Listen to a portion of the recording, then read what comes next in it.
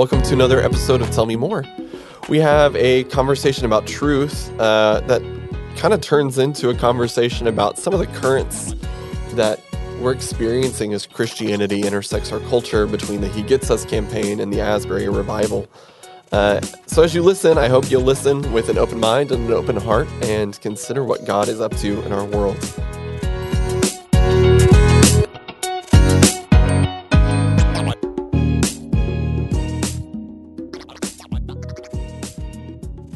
Welcome to Tell Me More. My name is Luke Stair, and I'm back with Dr. Wiles. We are here talking about the truth, the whole truth, and nothing but the truth. But the truth, right?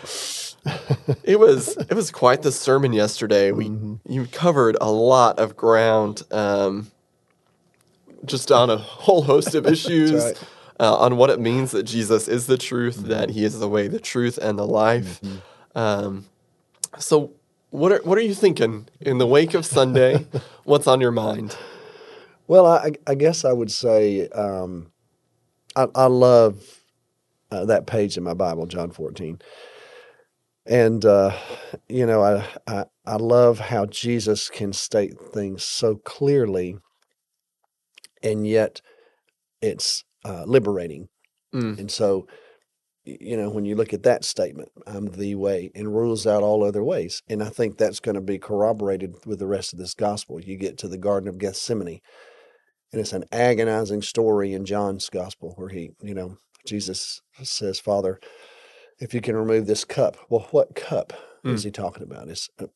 Crucifixion, sure, of course, brutal, awful, physically torturous. But we all know it's way more than that for Jesus. This is the sins of the world on his shoulders, and him experiencing the judgment of God, really, and the payment for our sin. And even Jesus in his humanity says, can we do it another way? Right. Is there any other way? Can we?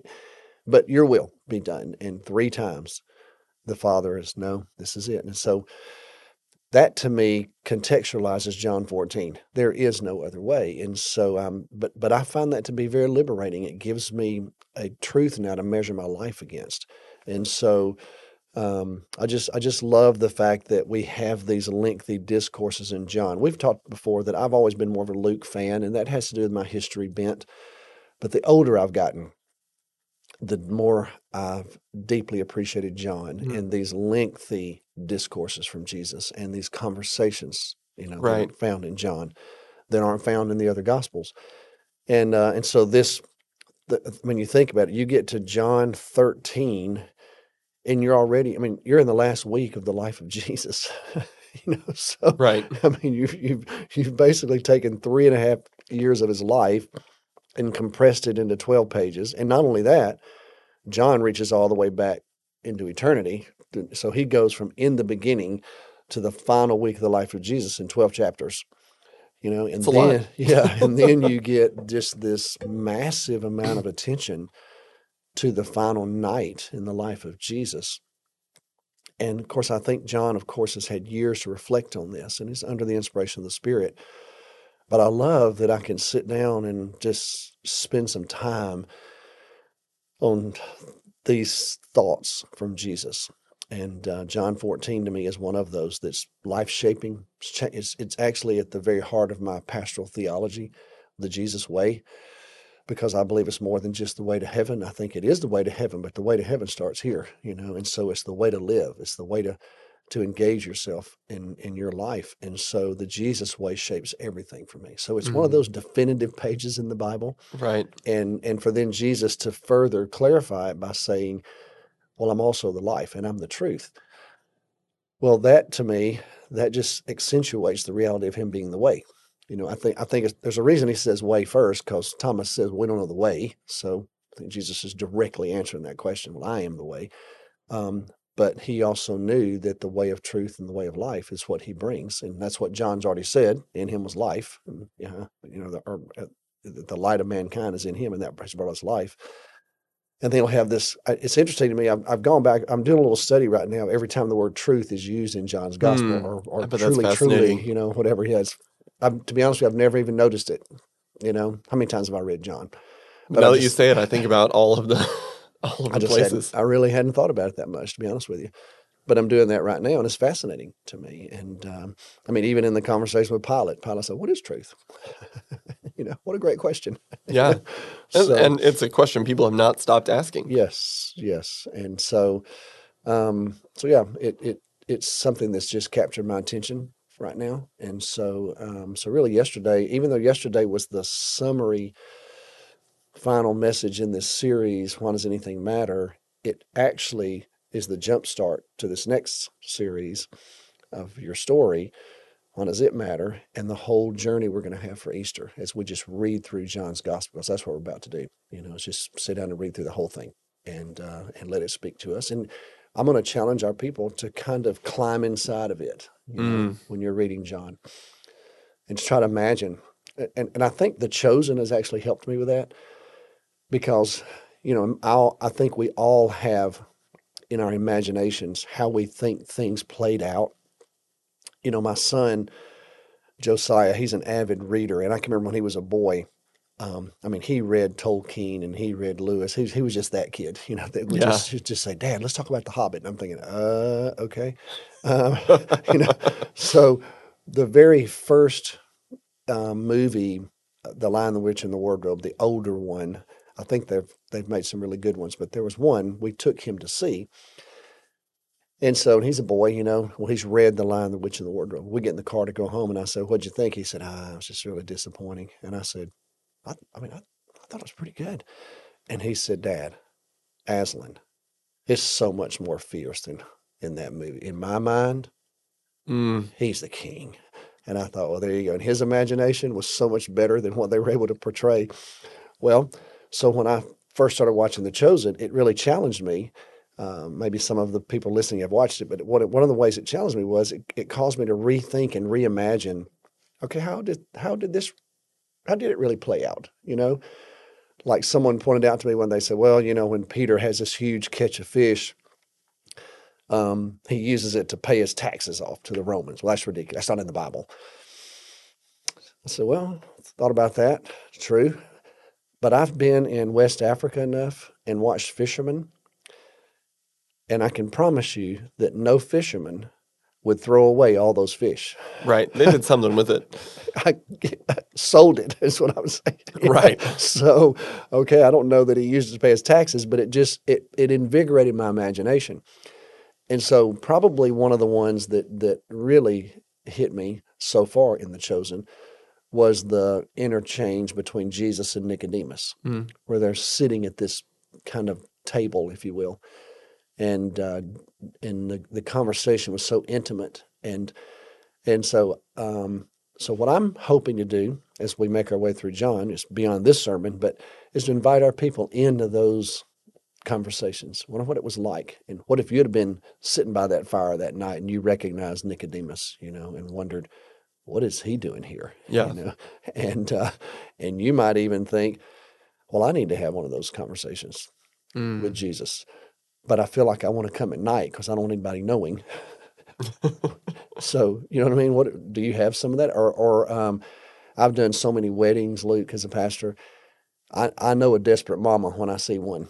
Okay, and it's happened on more than one occasion. Pick something. There's so many things. One day I was doing a wedding, and the groom lost the rings, and he comes in. Well, he was close to the mother of the bride, and he just told her, "I've messed up. I've looked everywhere. I can't find the rings." Well, she comes running to me, and it's about 30 minutes before the wedding's going to start, and she said, "We don't have any rings." And I said, "Okay." I said, "Well, you don't have to have rings to get married." Well, these rings belong to their family. They weren't just rings they had gone and purchased. These were their family rings. Well, she is in a panic. Well, it's not like I'm not Jesus. I couldn't bring rings out of water. Okay. Right. Okay. But my point is, I understand the desperate feeling in that moment, because it wasn't like we had 6 weeks to go figure this out. We had 30 minutes. It's not a lot of time to get a ring. Right. And so I think about Mary coming to Jesus and saying, "You know what? These people are out of wine. And look at all these people. Everybody's here. And guess what everybody's expecting? A party." Right. And these folks are panicked, and you need to do something. It's a fascinating exchange between Mary and Jesus, but it reminds me that sometimes you're in a situation where you may feel pretty desperate. So I'm wanting to help our people, myself included, climb in this gospel a little bit and just walk with these folks who actually met Jesus. So anyway, so John 14 is one of those pages where you're sitting there and it's the final. I mean, just imagine if you reflect on it later and somebody says, well, weren't you with Jesus the night before he died? Yeah. Well, what did he talk about? Oh my goodness, what did he talk about? Let me tell you what he talked about. I mean, you just got so much that he talked about. And so, yeah, I was drawn to it yesterday. The whole idea of truth. And to me, as I shared Sunday morning, truth is a fascinating subject to me. We depend on it, and yet somehow or another, we can separate it from reality and have this abstract conversation about it, which I get that.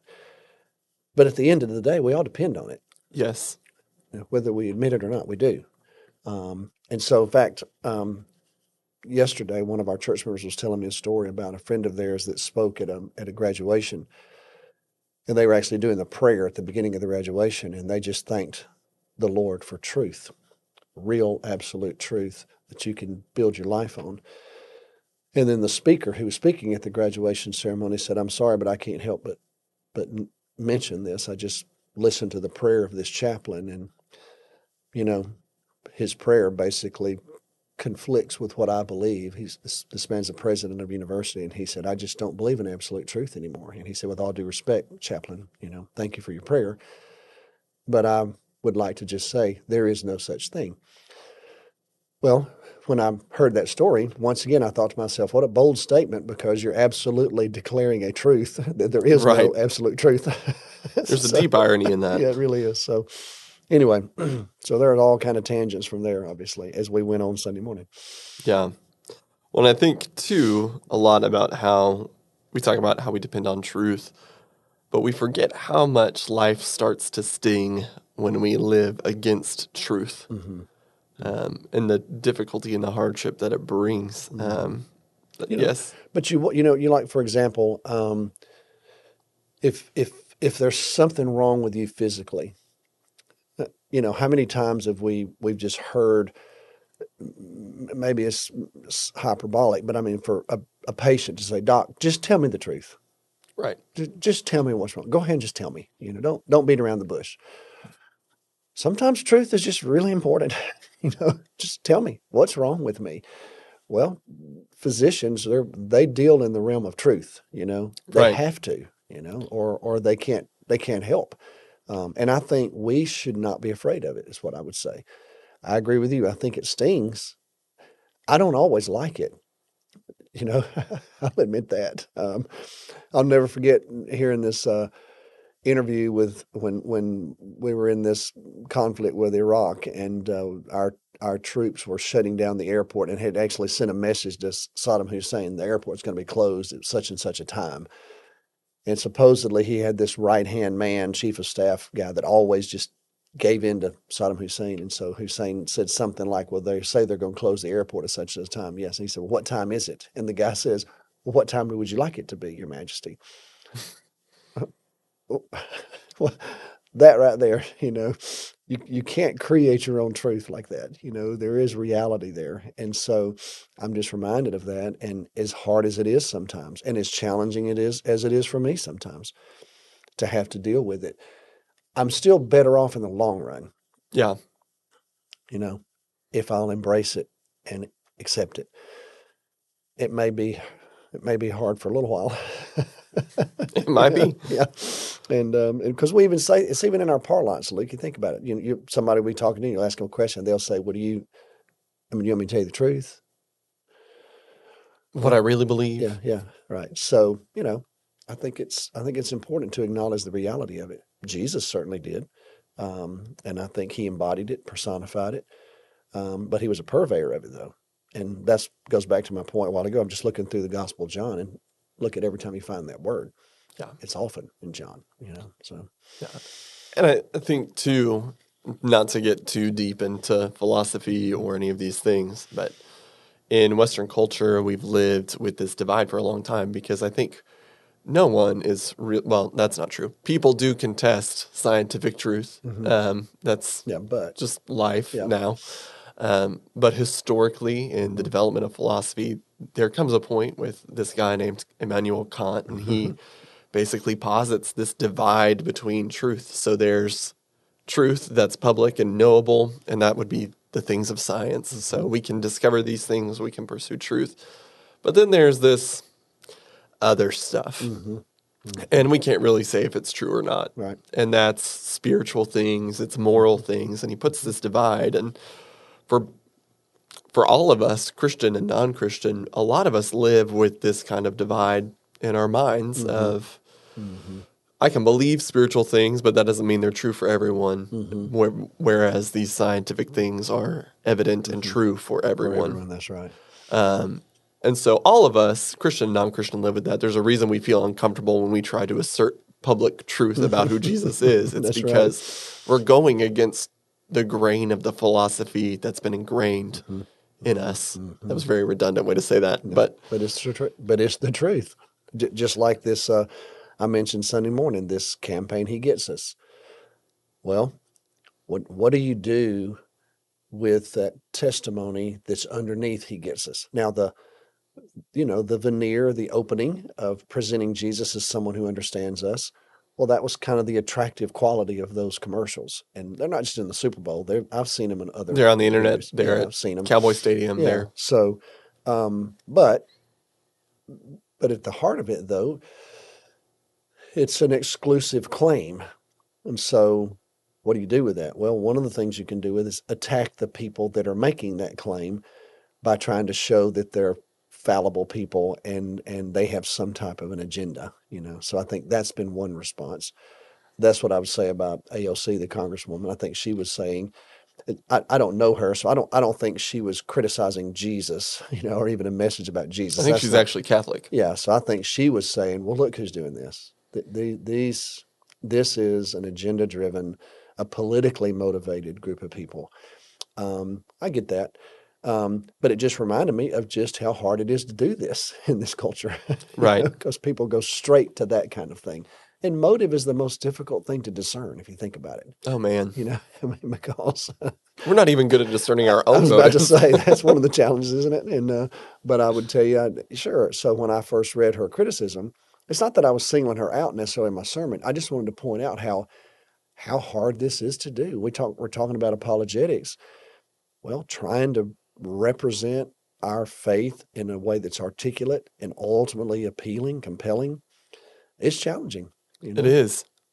So, and there are even Christians who criticize this campaign, and I'll confess that I'm critical of aspects of it. Yeah, it's not perfect. There's been a quote that's convicted me, and it's from D.L. Moody, and D.L. Moody says, "You may not like my methods of evangelism. Sometimes I don't even like my methods of evangelism, but I certainly don't like your method of not doing it." So that's been one piece in my mind from D.L. Moody. That's right. And I thought the same thing. Look, when I first saw it, I was a little bit suspect because I was like, okay, He gets us. God, there's so many things I could say about Jesus. But it's grown on me, and it is true. He gets us. He's one of us. Right. He lived a human life. And so I'm trying to be respectful and thoughtful. I don't have to agree with every bit of it. I would say the same is true with this outpouring of God's Spirit at Asbury. Right. Okay? I'm not a Wesleyan. Now, I've been influenced by Wesleyan theology. Of course I have. I'm a great fan of John Wesley. What evangelical Christian is not a fan of John Wesley? I mean, seriously. We owe so much to him. Yes, and I'm grateful for him and the impact the Wesleyan tradition has had on the broader Christian family. Absolutely. But I'm sure that if I were to peel every layer and really do a lot of research on everybody teaching at Asbury, I'm a Baptist. I can promise you there'd be some points of departure. I know that. But that's not the point of what this is. That's not what's happening there. I'm not doing Craig Keener's a theologian there at the seminary across the street. Well, he's written these massive volumes on the Gospel of John. He's forgotten more Greek than I'll ever know in my life. You know what I mean? He has done more study of first century Israel and Palestine and understanding social and cultural settings. He's written this 2-volume commentary helping us understand the social historical context in which the gospel is birthed. Brilliant guy. But he's Wesleyan, so there are some things about him. He and I would part ways occasionally theologically, but he's personally witnessing and experiencing this outpouring, and he's written about it, and it's powerful. Here's this brilliant theologian, scholar, and you would think he would have the ability to kind of detach himself a little bit, but he's been drawn in, and so when I look at it, sure, I might be able to find some points that I might critique, but the overwhelming sense of what I have as I'm watching it is that this is the movement of God, and it's affecting the lives of thousands of people, thousands. Yes. I guess you might even say millions. We don't know what the impact will be. Yeah, I mean, like I read one report on there was one TikTok of. And I forgot what it was about that revival or awakening, whatever word you want to use to describe it, that was in this TikTok, and it's had 55 million views. Okay. Well, That's substantial. Yeah, I don't even do TikTok. I don't even know how to get TikTok. Okay. I just get it when my kids send me to watch something. But that was on a Facebook post. I watched it. And when I looked at it, it said 55 million views. Wow. I mean, there's a hunger for something. Right. And it appears to me to be outpouring of God. And what I've watched, I've listened to some folks I trust. But I understand there's always controversy associated with it all. But I think in the long run is when you'll make the judgment. So I arrived at Southwestern Seminary in the early 80s. Well, there had been a revival at Asbury Seminary across the street from the university, 1970. Well, so there were some professors at Southwestern Seminary in the 60s that were burdened by what was happening in front of them. My goodness, I think sometimes we forget how traumatic the 60s were in America. The nation was on fire. College campuses were on fire. Cities had been burning, riots in the streets. There had been, you think about it, Luke, the president of the United States was murdered publicly. It's only happened twice. Yeah. Think about that. And then his brother was murdered publicly. And then Martin Luther King was murdered publicly. I mean, think about that, how shocking that was to our society, as it should be. Okay, well, I was just a little kid, but if you think, I don't remember John Kennedy being killed, but I do remember Robert Kennedy being killed, and I certainly remember Martin Luther King being killed. Okay, well, just imagine, and at the time, seminary growth was diminishing. Professors were concerned. Well, there were a group of professors at Southwestern that were burdened. One of them in particular, who said he had a certain hard edge to him. And he said he wanted to be known for being hard. He didn't want anybody thinking they could take his classes because he was in an area, in the missions area, where it would have been very easy to think, well, that's an easy A. I'll take this. And well, he made it to where it was anything but that. And he gloried in it, actually. And he said God began to convict him. And he began to pray, and this group of professors began to pray that God would send some kind of movement to that campus that would counteract what they felt like they were watching all around them and just the demoralizing effects. Well, this revival breaks out at Asbury. So when they heard about it, they waited a little bit. Well, a couple of them went over to Kentucky to just see it. Well, then they brought some students there to chapel at Southwestern. Well, in that chapel meeting, a revival broke out at Southwestern, and people started repenting and confessing their sins. This professor was one of them. And he said it was really hard for him to go forward with a group of students and kneel at the front of a chapel, when he felt like he had a certain reputation, but he finally decided, I can't help it. Well, it completely changed him. And he realized that God had called him to that seminary for a different reason, to just be a hard professor that you feared, but he was called to help you learn how to form yourself spiritually with God's intervention in your life. That's what he ended up teaching. I meet him years later. Very first thing he tells us, the very first class, he says, I need to tell you all a story about my transformation. And he tells us this story of what happened to him. And like I said, I'm getting there years later. Okay. So I think about the effect of the Asbury revival in 1970 actually personally impacted me because that professor became one of my most trusted confidants, and his whole life was changed by that revival. So 10 years from now, what stories will we be telling about this one? That's kind of where I'm focusing a little bit, thinking if this is a movement of God, it's going to have long, far-reaching effects, So, and I'm hopeful, and right now I'm not going to criticize it. Yeah. And I think culturally, we're at a place where criticism is the easy move. Oh my goodness, Lord help us. It is so easy to sling criticism, and we've seen it directed at this He Gets Us campaign, which, whether you like it or not, we're having a national conversation about Jesus in a way that we haven't had in a very long time. I don't even know if in my lifetime. That's what I was about to say. Probably in your lifetime, maybe never. So whether we like it or not, there's a tremendous opportunity to talk about Jesus. If you like the campaign, if you don't like the campaign, you have an opening.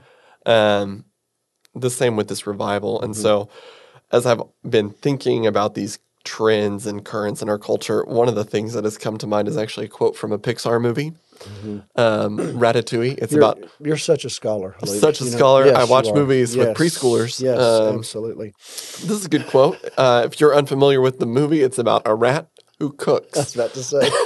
Even I've seen it. My grandchildren. But this quote comes at the end from a food critic, and it's about criticism. And this critic says, in many ways, the work of a critic is easy. We risk very little, yet enjoy a position over those who offer up their work and themselves to our judgment. We thrive on negative criticism, which is fun to write and to read. But the bitter truth we critics must face is that in the grand scheme of things, the average piece of junk is probably more meaningful than our criticism designating it so. Yeah. But there are times when a critic truly risks something, and that is in the discovery and the defense of the new. The world is often unkind to new talent, new creations. The new needs friends. Which That's all. I love that. good quote. Yeah. The new needs friends. I love that. So as you think about this campaign and the Asbury revival, you may not endorse everything about either one of those things. But how are you going to not just be a critic that's bitter, fun to write and to read, but how are you going to seriously engage the work that God is up to in these things? And it's so easy. Anybody can criticize. My goodness, it's so easy. And but man, that's why I like the Teddy Roosevelt's version of Ratatouille. We'll just get down here in the arena with me, and then sling a little bit of mud in here, and then you can criticize. But if you're just going to sit out and watch, In the peanut gallery. yeah, that's just so easy to do. And I think about. I was watching the president of Asbury last night, of the university, and the president of the seminary has published a really thoughtful take on it all. But anyway, the president of the university, just listening to his tenor last night as he was addressing these students, he was so humble, Luke. He just introduced himself with his first name, and he said, "I work here at the university." And I'm thinking, you don't just work here at the university, okay? You're the president of this university. It'd be like you say, my name is Dennis, and I work at First Baptist. First Baptist, yeah.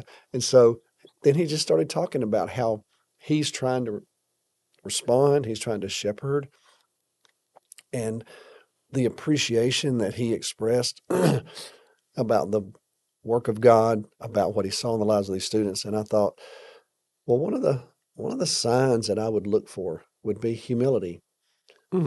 And that's what I heard from him. I thought, and he's in the throes. He's in there working with 18, 19, and 20-year-old young adults. That's his life.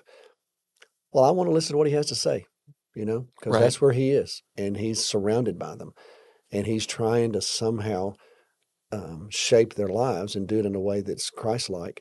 And that's basically what he said to them. He said, "I'm trying to shepherd this." And And so it was really fascinating to hear his take, and then to hear how people responded. You and I were talking before we started this podcast. One of the things he said last night was, okay, this has been going on now for a while. So Thursday, this coming Thursday, is the day of collegiate prayer across the nation. Asbury's hosting it, which is fascinating. That's been planned a long time ago. And he said, when we finish hosting this on Thursday evening, we're going to return to our normal chapel schedule. And he said, we're not canceling a revival. You can't do that. He said, but we're going to return to our normal chapel schedule, and we're going to help everyone understand that revival and awakening is not tied to a room. It's the lives that are being changed. He said, so we're going to spread out across this campus, and we're going to live in the wake of what God's done and see what God does with it. Very mature. I loved it. Well, this morning, I saw a report on it, and someone's in headlines said, President cancels revival at Asbury. And I thought, seriously. Criticism is easy. Oh, my goodness. So, yeah. So I'm hopeful. But I would tell you, as it connected to my sermon Sunday, I think what I would say is I think people are really hungry for something meaningful. And what's most meaningful is truthful. So it's connected to truth at the end of the day. So that's why I believe Jesus spoke to it. I believe he embodied it. And I think that's our job as well. So I think that is a great way to end. Good. Well, thank you for listening, everyone. And we will be back next week talking about your story and why it matters.